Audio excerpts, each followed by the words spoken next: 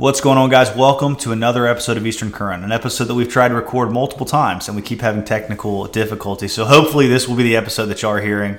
Don't really have all the kinks worked out at the new house, and so just trying to get the audio right. I know in the last episode the audio was a little off. My mic was a good bit louder than the guest mic, and so I really wanted to have that good.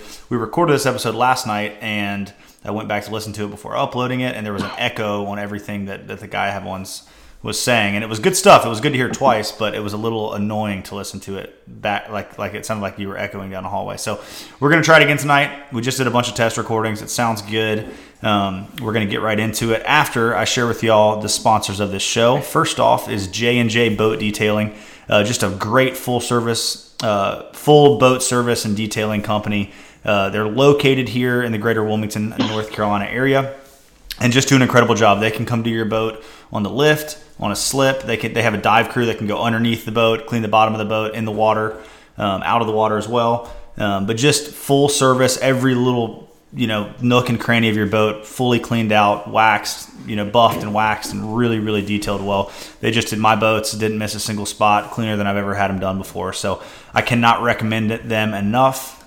Second off is T&L Table Company.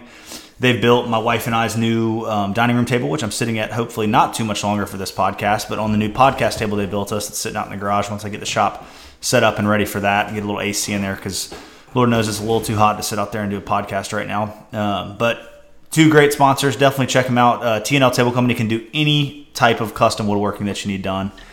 Just a really awesome dude from that lives up in Sneads Ferry. And I will have J&J Boat Detailing and T&L Table Company information in the show notes and in the YouTube description.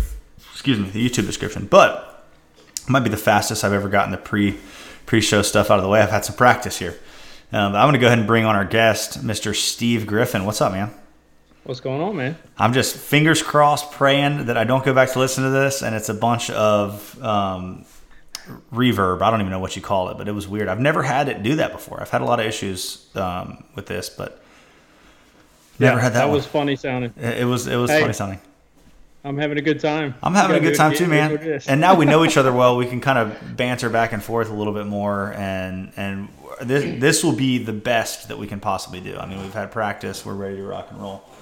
So absolutely. I know now, but the people listening don't know your backstory. So kind of share how you got into fishing, how it's brought you to where you are now, and a little bit about your business. Yeah, so I really don't have your typical how I got into guiding fishing story. I really, at first when I was younger, I really didn't like fishing. And that's because of the way I was introduced to fishing. Here in the Chesapeake Bay, everybody thinks you got to troll 50 rods and go out and just sit around. It's really boring, especially for a kid. Right. So I really I was kind of turned off by fishing back then, and that brings me full circle. I did stream restoration and environmental construction my whole life, and I did a project up in the mountains and ended up getting a fishing rod from Walmart and going and doing some trout fishing, and realized, hey, I can catch fish with these little lures, and it's a ton of fun. So then my wife and I got really big into that. My wife and I bought a house that was right on the water. The neighborhood had a marina, and I was just looking at all the boats every day out there fishing as I got home from work, and I said, I got to get a boat. I got to get a boat. Let's go fishing. Boat fever. I bought all the trolling gear, what everybody does around here, and went out and I caught some huge fish, some 40+ stripers, and just didn't do it for me. My buddy said, "Hey, let's try this. Let's try going out and doing light tackle, basically using bass gear to go out and catch stripers." And I caught my first probably 17-inch striper, or rockfish is what we call them here, and it was so much better and sweeter than those 40-inch rockfish I reeled in that felt like a 5-gallon bucket. Right. So it clicked, man, and ever since then I was obsessed. I was fishing every day after work, every chance I got, and really figured out the light tackle thing, and then got into other species. Started. When I get into something, I dive in deep, 150%, and that's what I did. Figured it out pretty good. Started getting some questions. People wanted to go fishing with me, and here I am. It's a cool story, man. I love, and I shared this last night when we tried to record this, but I love hearing everybody's different story of how they got into it. And I said this as well, just kind of realizing the different unique moments that captured people. Like you said, standing up in a trout stream. And I think anybody, man, in that trout stream scenario, it's hard not to love that. I don't care if you like fishing or not, but just standing there, small creek or river, moving water, it's just beautiful in general. And then to catch some of those beautiful trout, you're like, they live in this shallow, fast water. It's crazy. It's definitely something that's very, very interesting and unique that I feel like can, attract a lot of people. I feel like you see a lot of lady anglers, getting into the fly fishing world more too. Like people that, and not that ladies don't fish, not that women don't fish, but I feel like it just proves that it attracts more people than maybe like, going out there and smoking cigarettes and trolling for Spanish mackerel down here or for stripers up there. It's not that you have to smoke cigarettes to troll, but I guess I'm playing into a cliche, but that's a cool story, man. Have you looked back at all since you made the jump from, working in the workforce to full-time guiding? Yeah. So I'll go into that a little bit more. My dad it's always been hard to make that leap, right? When's the right time? And I've always wanted to. My dad always pushed me to do it. And about 2.5 years ago, we had a couple tragedies. My wife lost her father, and then not even a year and a half later, I lost mine. And they both were within a year of retiring and had been planning their retirement, worked their butts off their entire life, never got to enjoy. So I kind of looked at my wife and said, I got to do this. My dad's been pushing me to do it. I got to just do it. Life's short. You never know. And something I've always been passionate about and wanting to do. So I decided to do sort of a soft launch. And, I put myself out there, said, if it gets to the point where I'm missing so much work and to go fishing and take clients out, then I'll quit my job. And that time came a lot faster than I expected. So That's awesome. I dove in head first, man. 2 feet, whatever you want to call it. Here I am. It depends if you're a diver or you're more of just like a pencil guy. Just jump in, pencil. I would say I used to be able to dive, and now I probably need to do a pencil.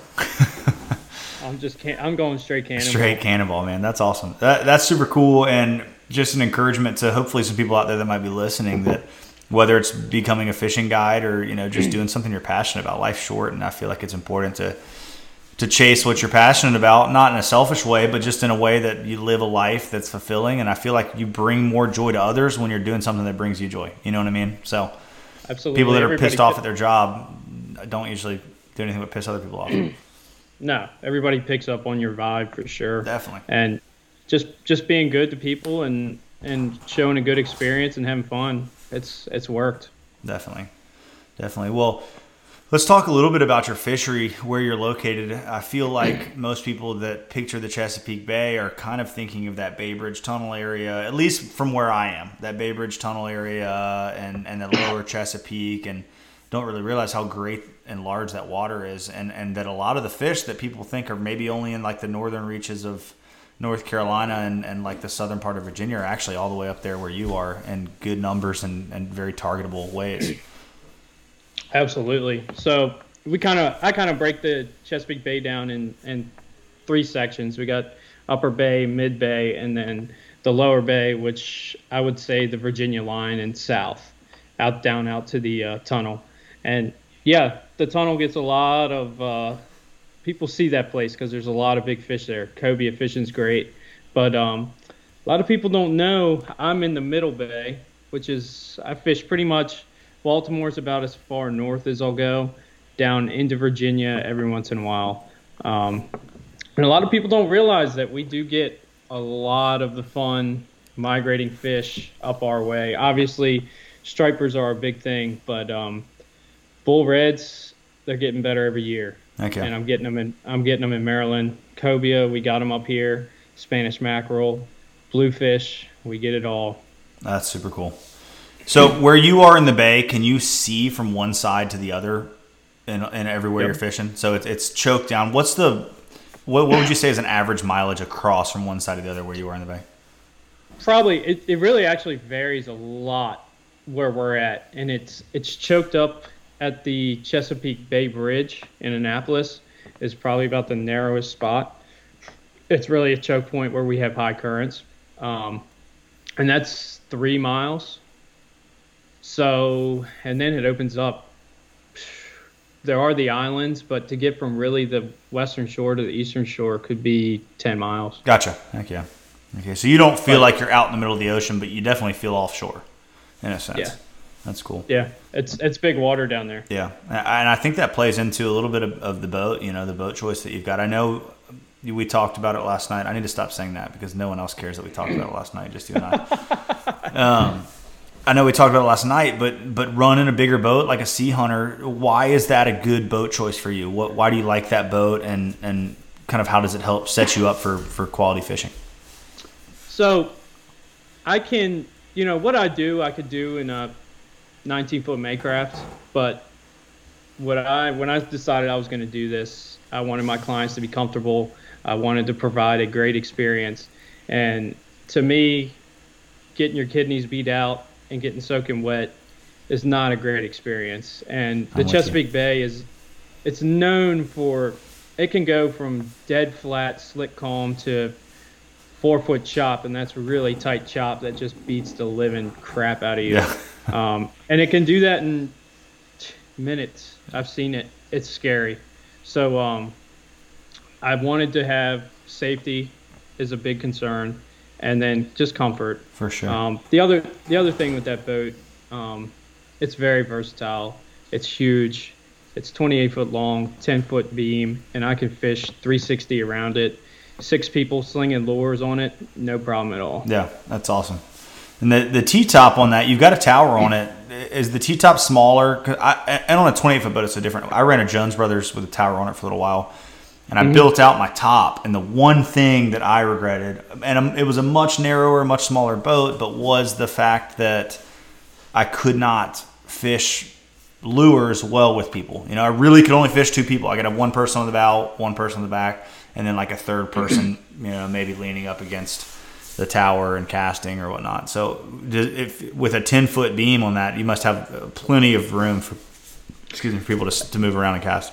It's amazing. I've got a client that comes with me all the time, and I've got the rocket launchers in the back and the T-top, and also in the on the seats, I got rocket launchers there, and they're full of rods. And I had a guy doing overhand casts out of the back of the boat all day and never snagged anything. Yeah, so that's sweet. But it's just big enough. There's enough space. It's been an absolute weapon for me in the bay. For sure. So I asked you this beforehand tonight, but if you could have one other boat for that area, if you could have 2 boats, and everyone needs 5, but if you could only have 2, what would be your 2 choices? What do you think what can you not unlock with that boat that might be something else that you would look to have? So although the Sea Hunter does a lot, and on the big end of things, it covers everything that the bay could throw at me, unless there's a storm with a name on it. Yeah. I can get into about 18 inches of water and fish that with the trolling motor and jack plate up, but I really like that skinny water and the type of fishing you guys do down there. So if I had another boat, it'd be a smaller one, maybe a pulling skiff, something I can get in real skinny. Yeah, for sure. They're there. They're fun boats. There's fish. They're scary boats in big water like that. They can be. You learn what shorelines you can hug for sure when the wind blows. Right. That's one of the nice things about it. Yeah, I mean, in the bay, something like that, if you don't live right on those islands or those marshes, you almost have to tow the boat over there. Yeah, that makes sense. It's just not. There's people that do it in these tiny boats, and I look at them like, man, you're crazy. Yeah. The bay's an animal. For sure. So fish do you see yourself, not see yourself, you already do it, but what fish do you target up there, throughout the seasons? Kind of walk me through your seasons, walk me through your fishery a little bit. Yeah, so it really... Actually, before you even do that, share with people exactly where you are in the bay. So as we're talking about this, they know where you are. Okay, so I'm about 20 minutes by land south of Annapolis, near Deal or Chesapeake Beach are some names that you might recognize. Cool. I'm on the western shore, and I fish a lot on the eastern shore. We have range. That's another thing I love about that boat. I can go wherever I need to go, as far as I need to go, and we'll get there comfortably and fast. So up here, especially this year with fuel prices, I'm staying pretty local. Sometimes I'll venture down into Virginia, but this year and the last few years, I really focused on my area and being able to crack the codes around here. So I'm going to start in December because that's really when we start getting migratory striped bass. We start getting huge striped bass in the bay, and they're kind of migrating up, kind of in a pre-spawn, just hanging out until the water temperatures get to the right level for them to do their business and leave, which is in late April or May. So basically from December through May, we've got some huge stripers in here. This year we got them up to 50.5 inches. Typical fish is probably 45, 48 inches. And that's tons of fun. I tell my clients, sometimes they're schooled up when they're coming in, but then they spread out and they start to hide a little bit. But when they're coming in December, it's a great time. We can get them on top water and in big schools. Get fun. Big waves of them. That's super fun. Those big striped bass, where do those end up spawning? They go up into the rivers here in the Chesapeake Bay. So cool. They'll end up going pretty far up into the rivers. And getting up into that rocky stuff. Well, we don't have a whole lot of rocky stuff anymore. Chesapeake Bay is a lot of mud. Yeah. But yeah, they do go. They'll go up into the Potomac River where there are rocky stuff. Yeah. And you'll see them on the eastern shore rivers and the shallows, the Susquehanna Flats. It's pretty cool. There's a lot of videos out there showing these just huge striped bass spawning, rolling over on the surface in these rivers. That's cool. Awesome. That's super, super cool. Yeah, we see a lot of that in the Roanoke River. We've got a really good rockfish, striped bass population that comes up there to spawn, and they call them fish fights there, all the southeastern North Carolina boys. It's like when they get up on the surface, it's called a fish fight. Surprisingly, you can get them to eat a topwater sometimes. I've always thought it was weird. It's like, if you're getting it on with your lady and someone sets a cheeseburger on the bedside table, I'm going to probably wait until I'm done to have the cheeseburger as opposed to just swimming over there, smoking the cheeseburger, and then getting back to it. But striped bass think a little bit differently.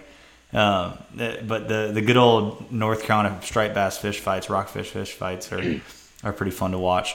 They're such aggressive fish. They're our main fish here in the Chesapeake Bay, and so much fun. They're a fun fish. When those bigger stripers are around you, how do you find yourself targeting them? It depends on kind of the pattern, and obviously once when they're coming in waves, and trying to really pinpoint that migration is tough. We're going out. You can get them on top water, but we're doing a lot of jigging, using a lot of stuff like, I know the guys listening won't be able to see this, but just jig heads with big Streaks XLs or paddle tails even. Yeah. You a big Z-Man fan as far as soft plastics go? Absolutely. Yeah. Especially for stripers, man, because you can catch so many fish, and they got the sandpapery mouths, and they just hold up really well. Yeah, when I've got 6 people catching fish all day long on the boat, and I don't have to re-glue or put on another plastic all day long, it's pretty incredible. Yeah, for sure. Saves a lot of time for me. And a lot of money. So, that's right. A lot of money. I remember last year I had a lure that somehow made it all year. And it was the same plastic, the same GI jig head, everything. That's incredible. And I could use it right now, but I think I hung it up because it deserves its own display there. Yeah, for sure. It made it through the battle. What's your kind of survive? What's your tackle scenario on that boat? Are you taking tackle bags on the boat every day? Do you kind of have spots on the boat with all your stuff organized? Yeah, this boat it's awesome. The organization they have on there for tackle storage. I've got everything on the boat. I've got a mini tackle shop in my basement that I kind of just use to restock the boat. But the boat's got at least 2 bags of every plastic that I need, and all my jig heads. I've got a box full of jig heads right here, just loaded, ready to rock. And yeah, because if one thing's working, and I got 6 guys on the boat. If one thing's working, everybody's looking at me and they want that one lure, and we're going to do it. I'm going to make sure I can give everybody that thing that's working. It's tough, man. And sometimes I feel like that happens to me where like it seems that one thing's working, but it's more so the retrieve or blah, blah, blah. It doesn't happen always, but then it's like, and whenever that happens, I know it's not the one thing. I know but I won't have another one of those. And so it looks like it's good to have an extra bag of everything. That's for sure. But, it's all in their head, too. It is. Once they know they're going to catch because they got the right lure on, it's over. They're going to start catching. And that's kind of what I do. When I see one guy's out catching someone else, we look at his presentation first. Yeah. And say, okay, this guy's got a real quick twitch with a slow retrieve. We're gonna get everybody to start doing that. It's funny how stripers can be so dialed on like a certain twitch or pop or let a fall or whatnot. More so than even trout for me. A lot of times those stripers can be that way. They're finicky, man. They can be finicky. I mean, sometimes you can stomp beer cans and just throw anything at them. Throw the can with a hook on it and they'll eat it. Yeah. But I mean, here lately even it's been tough, really tough. I mean, it's got to be dialed in. Yeah. Which makes it fun. I feel like it makes you a better angler when you've got to work to figure that out and add something to your arsenal, new piece of knowledge on the water. But it is very nice, too, when they just will eat whatever you throw at them and they're on the surface and everyone can see where to cast and you don't have to talk about it. It's just like, all right, just keep catching them, keep catching them, keep catching them. It's never like this. Keep going. Those are the days we hope for. I enjoy the days that are tough, but not all clients do. Yeah, that's very true. The days that are tough that you don't even have to catch them well, but that you learn something big time that was pivotal for you, those are the best days in the water. Whether you struggle, figure something out and catch them good, struggle, never catch them, but you figure something out that you're like, oh, shoot, this is awesome. This is what I was doing wrong. This is what I need to be doing. Those days are, as a guide, I feel like what we live for is big learning moments like that. Yeah. And just any seasoned angler that might be listening is those days where you're like, holy crap, I just, like you said, like cracking the code. You figure out something, you're like, no one else is doing this. This is sweet. So it feels so good. It's so sweet that, everything down to the color or size of jig head to slow the fall down. You can put a skirt on to slow the fall down. Yeah. I mean, so much goes into really getting that right presentation. For sure.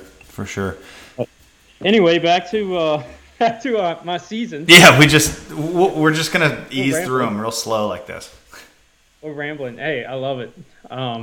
So, May, those fish, they've done their business. The striped bass, they're heading out of the bay, and we can get them. They open up a trophy season here, which 15 days, and all the big charters go out and put planer boards out 300 feet on the side of their boat and sweep the bay for these big fish.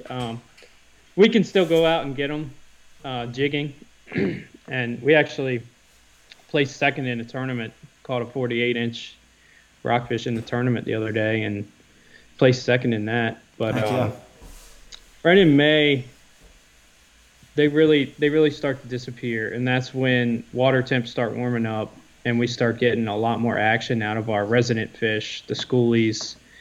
Fish up to mid-30s is probably about as good as it gets. But a 25-inch striper is pretty. We get them. I mean, that's pretty much what we got. Yeah. That's a fun fish, man. That's kind of we have the big fish here. Very hard to catch, very rare to catch, and it seems they come in, spawn super quick, and leave our rivers. But those 30-inch to 33-inch fish are kind of like that's a trophy fish, and you see a dozen every year caught that are that over 40 to 50 inches, but Nothing like you see up there in the bay, but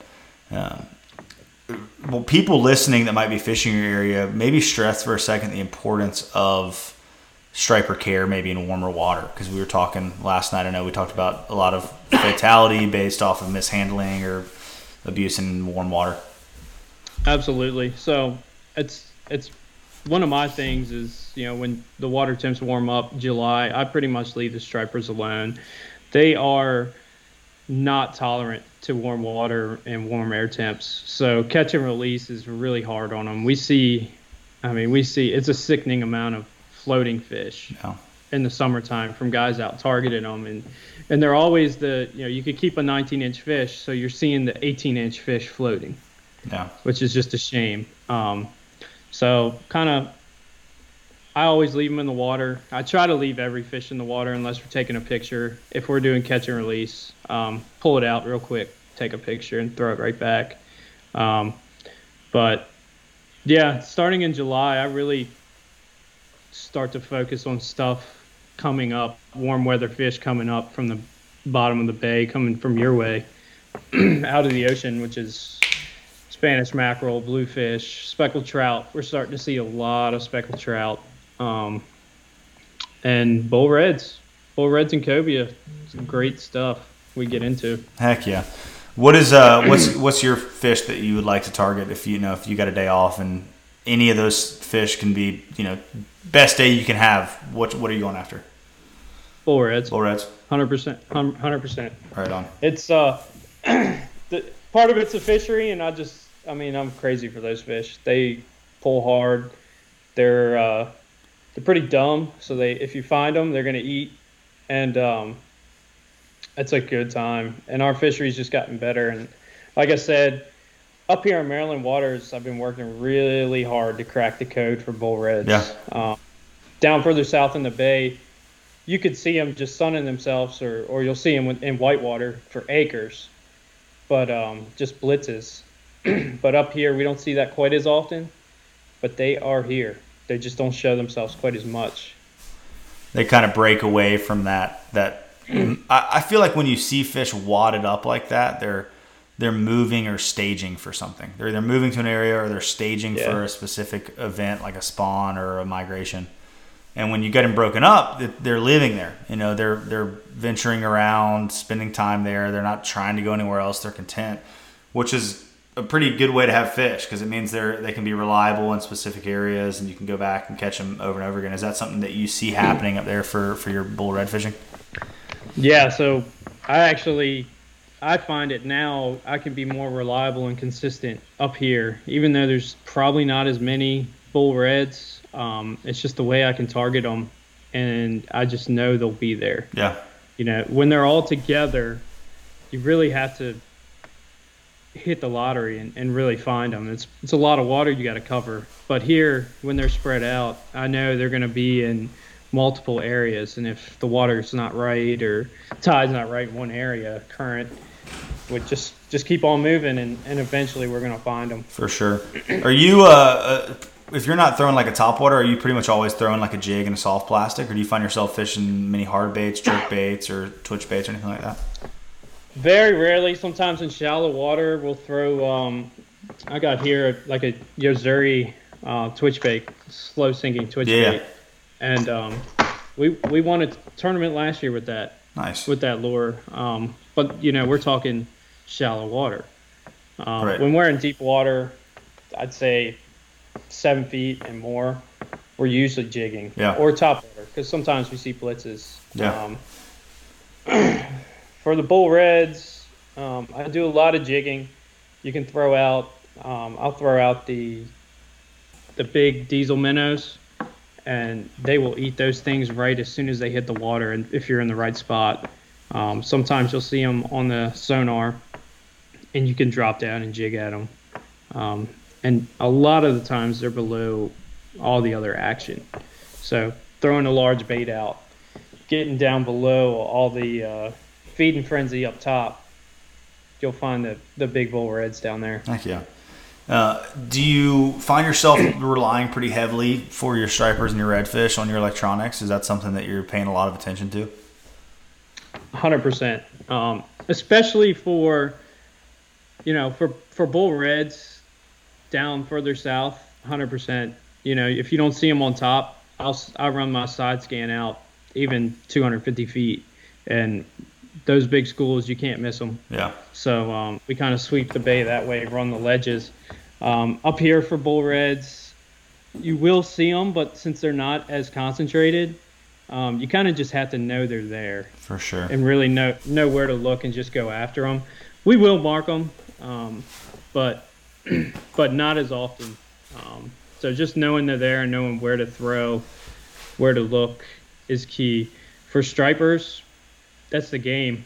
I mean, when we get in shallow, obviously you're looking at points, current, and special areas like that, structure. But I generally, unless I see something really good on my sonar or side scan, I'm not stopping. Yeah. I got a good buddy of mine that has fished a lot of that stuff and grew up fishing more north in the bay and out on the coast. And he is so dialed on his electronics because he's striper fished for so long. And it really pays off, and he's able to fish down here differently than a lot of other people and target and catch fish in areas that people weren't really doing it. Now we're starting to see a lot of other people doing that as well too, because he's a YouTuber and people kind of pay attention to what he's doing and we'll go fish his stuff. But it's cool to see how those electronics can really pay off when you know how to use them in the correct way. Is there a magic depth that you're finding those big redfish in? Are you looking? Is depth important to you, or is it more so bait and bird activity? It's bait. They are usually in. They're not really in really deep water. I would say 40 to 15 feet. Yeah. Is usually where I find them. And I'm really just looking for fishy water that's got some activity. If I've got a ton of menhaden up here, we could just see them rolling on the surface. I'm not going to pass that up. Yeah. There might not be actively fish feeding on that you can see, but if there's bait on the surface, I'm never passing it. Yeah. Blitzes, we get a lot of bluefish and Spanish mackerel jumping out of the water, even stripers mixed in the summer. I'm also not going to pass that up. If I see action, those bull reds are just magnets to any kind of action. They're there. Yeah, that's cool. That's interesting for sure, because I feel like that's something that I could maybe apply down here as well to some of our stuff in the spring and fall when we do have those fish around in the southeastern part of the state. I mean, we have some around all year, but in good numbers as they're pushing through. Probably coming up to you. Oh, excuse me. That came out of nowhere. But it makes me want to swim a bigger swim bait underneath them. And I do that a good bit. We'll have menhaden schools coming up the beach. I'll go throw a swim bait and swim underneath them. Or if I'm bait fishing, I'll flip a menhaden on a Carolina rig out in front of that school of pogies on the bottom, and I'll flip one on a float out in front of that school of pogies on the top, and just sit there for really just 2 minutes. Let that school of pogies push through where my baits are. If I don't get bit, I'll run around, maybe do it one more time, then run to the next school of pogies. And that's been an interesting way to catch some fish. You get sharked quite a bit doing that, but cobia and redfish will pull off on there. We don't have that problem up here. No sharks up there?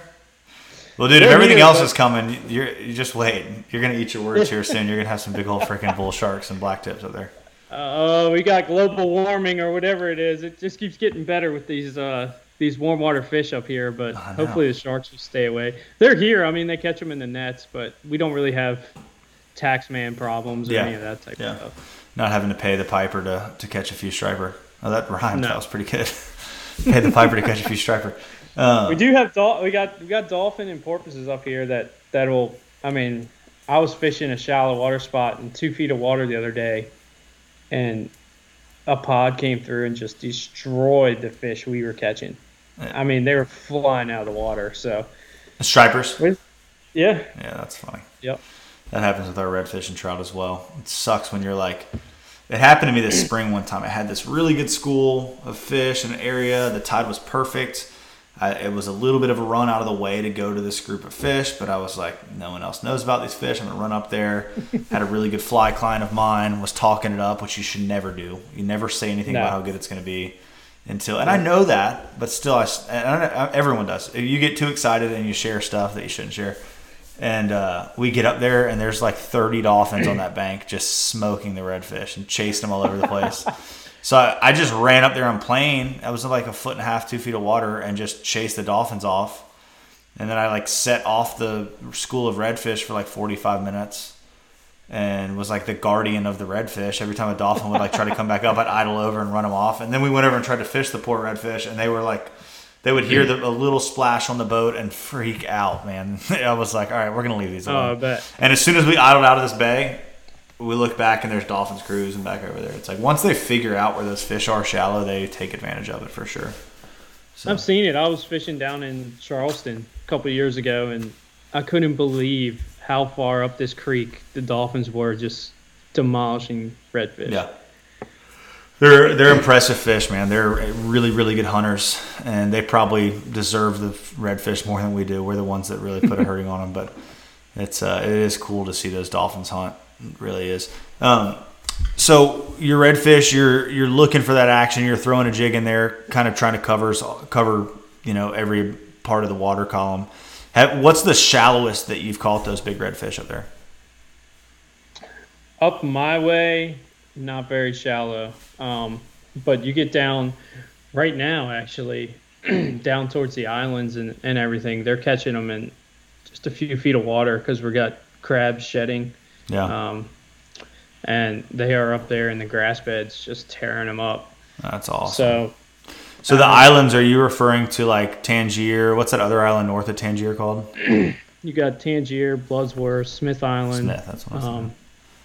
That's cool. That's beautiful stuff, man. Aerial photos of that really look like you zoom in, like if you ask someone that didn't know, they would probably tell you that was Islamorada, Florida. You know, it's just clear water. I mean, I'm guessing it can probably get dirty, but some of the stuff just looks super clear. Lots of eelgrass, lots of habitat. It's pretty neat. There's a lot more of that over there because it's just not as it's not as built up as it is over here on the Western Shore. Yeah. So when you get away from civilization over on the Eastern Shore, it's a whole different world. We've got grasses in the water. We got oysters starting to look a little more like it should. For sure. For sure. So I find myself going over that way a lot. Heck yeah. Well, we've got so many trout geeks that like to listen to this podcast, as well as myself, people that like catching speckled trout. First off, what's a big speckled trout in your area? Like guys that are really die hard about catching bigger trout, what is the bigger size trout you're seeing them catch per year? We get big trout. You get big trout? Yeah, we get 30-inch trout. That's awesome. Up here.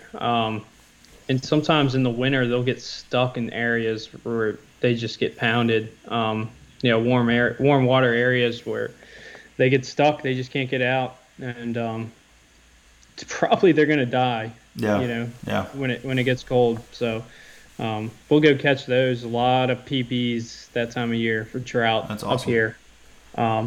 But right now we can target them very similar to the way you guys do. Just shallow water structure. Grasses, grass beds. It's fun fishery. I love fishing for trout. Heck yeah. I love the tactical shallow water stuff. I like how techie trout can be. You know, like just because they're sitting there doesn't mean they're going to eat what you're throwing at them. You got to kind of figure them out. And, angle can be very important. Color of bait can be very important. Type of bait, hard bait, soft plastic, top water. There's a code to crack with those jokers every single day, it seems. Yeah, when I go out, I've got the more anglers the better, but everybody's throwing something different to start with. Yeah, everybody's got a different color, different weight. Somebody's got a top water. Always somebody has a top water, and we figure out what's working. What's your top water of choice up there? For trout, redfish, anything? Maybe not big fish. Let's talk like your shallow water top water of choice, and then maybe your deep water top water of choice. The one knocker. The one knocker. Man, you're man after my own heart right there. The one knocker. And if I'm going bigger, the Chug and Spook. Okay. Right here. Yep. It actually is a one knocker. Just a little cup up front? Yeah, it just got a little cup up front. It's a little bit bigger than the one knocker. So for bigger stripers, it works really well. The one knocker, obviously, for like trout and smaller puppy drum is fire, but I like to throw something a little bit bigger. And then we've got some there's Stillwater Smackets, which Okay. are chugging, more of a popper. And when we got rough water, that's what I'll throw. For sure. But that deep sound of the one knocker, I think it calls those fish in. It's a good sound. It's my favorite sound to hear in the top water. Have you played around with wake baits up there much at all yet?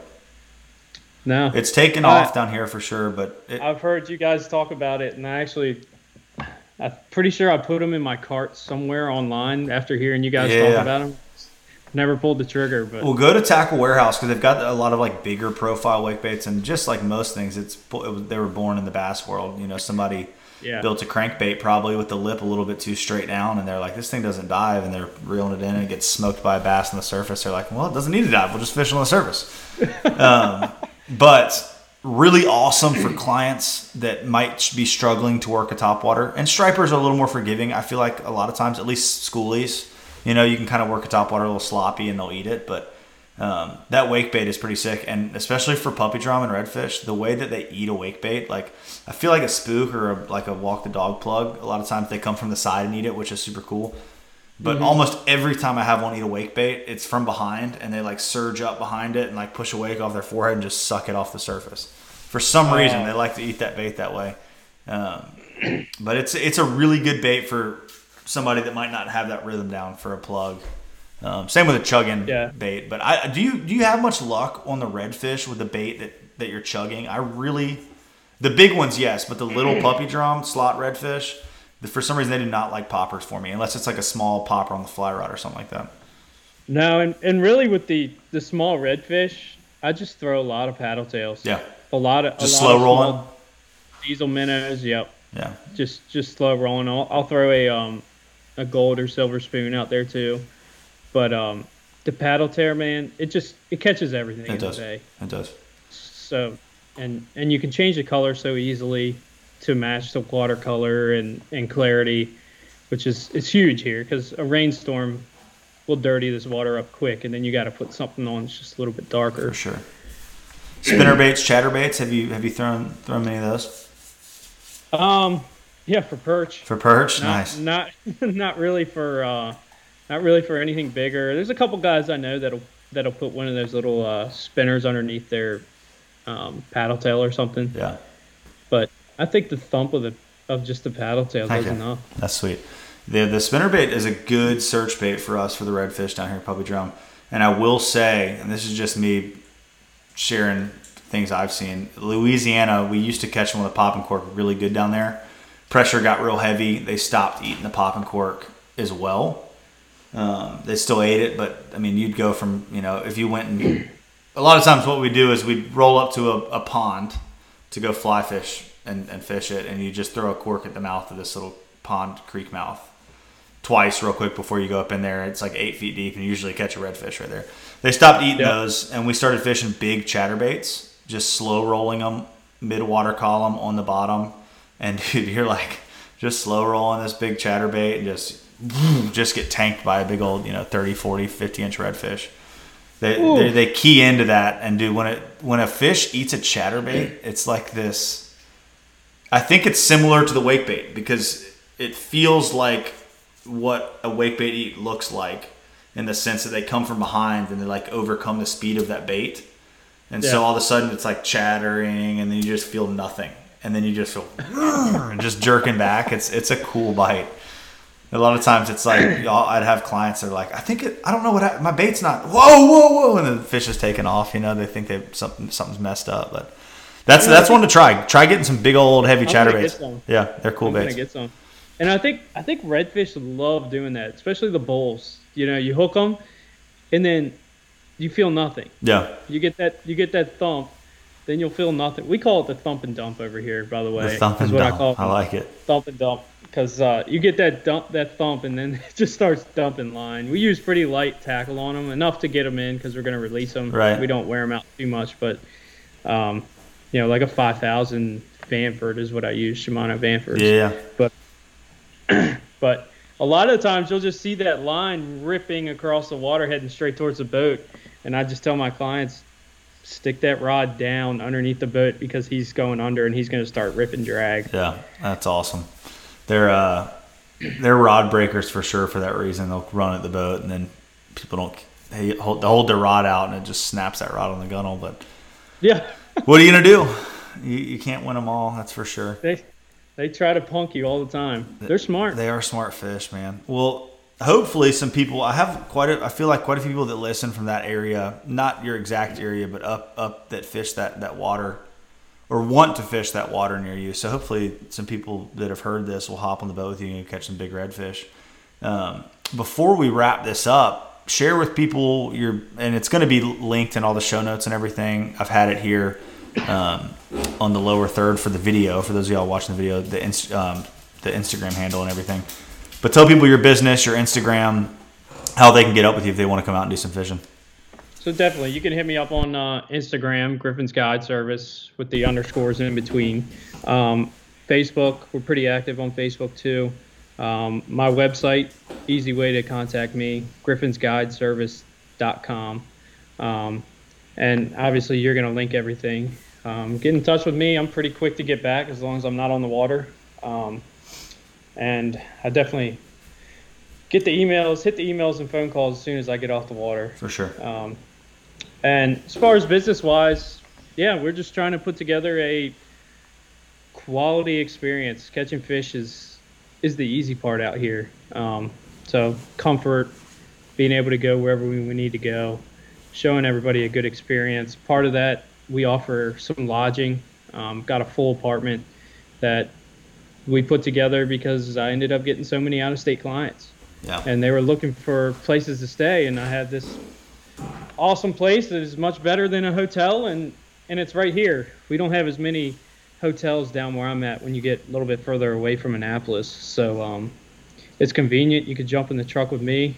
It's just one or two guys, or follow me down to the boat ramp, and we'll go fishing, and we'll hang out when we get back. Heck yeah. Well, man, thank you so much for hopping on the podcast, and really hope to get up there and fish with you sometime. Definitely going to record another podcast. Maybe have you on this winter, talk about jigging big stripers in the wintertime, which would be, I feel like, very popular. And that's really what I want to come up there and do with you, is come jig some big stripers in the winter. Let's do it. It'll be just long enough past. We got another baby coming pretty soon that I might be able to sneak away for a little bit. So we'll stay in touch for sure. I'll have to get you down here and do some fishing as well. Yeah, I feel like we didn't touch a quarter of it, not even maybe 1% of what we got up here.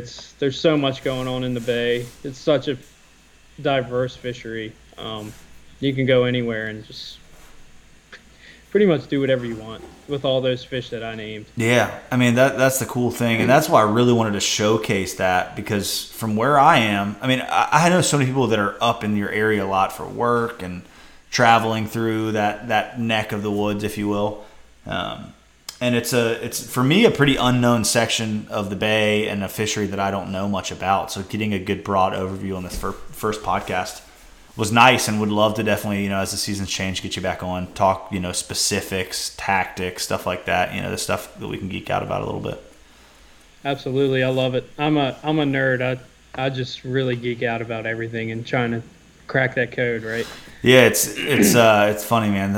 Us fishing nerds, I feel like, spend more money on fishing than non-fishing nerds. It sucks, but it's part of being a nerd, I guess. But hey, it works, man. It pays off big sometimes. It does. It can, for sure. It definitely can. Well, man, thank you for coming on, and look forward to chatting soon. And everyone, thanks for checking out the podcast. We will see y'all next week. Later.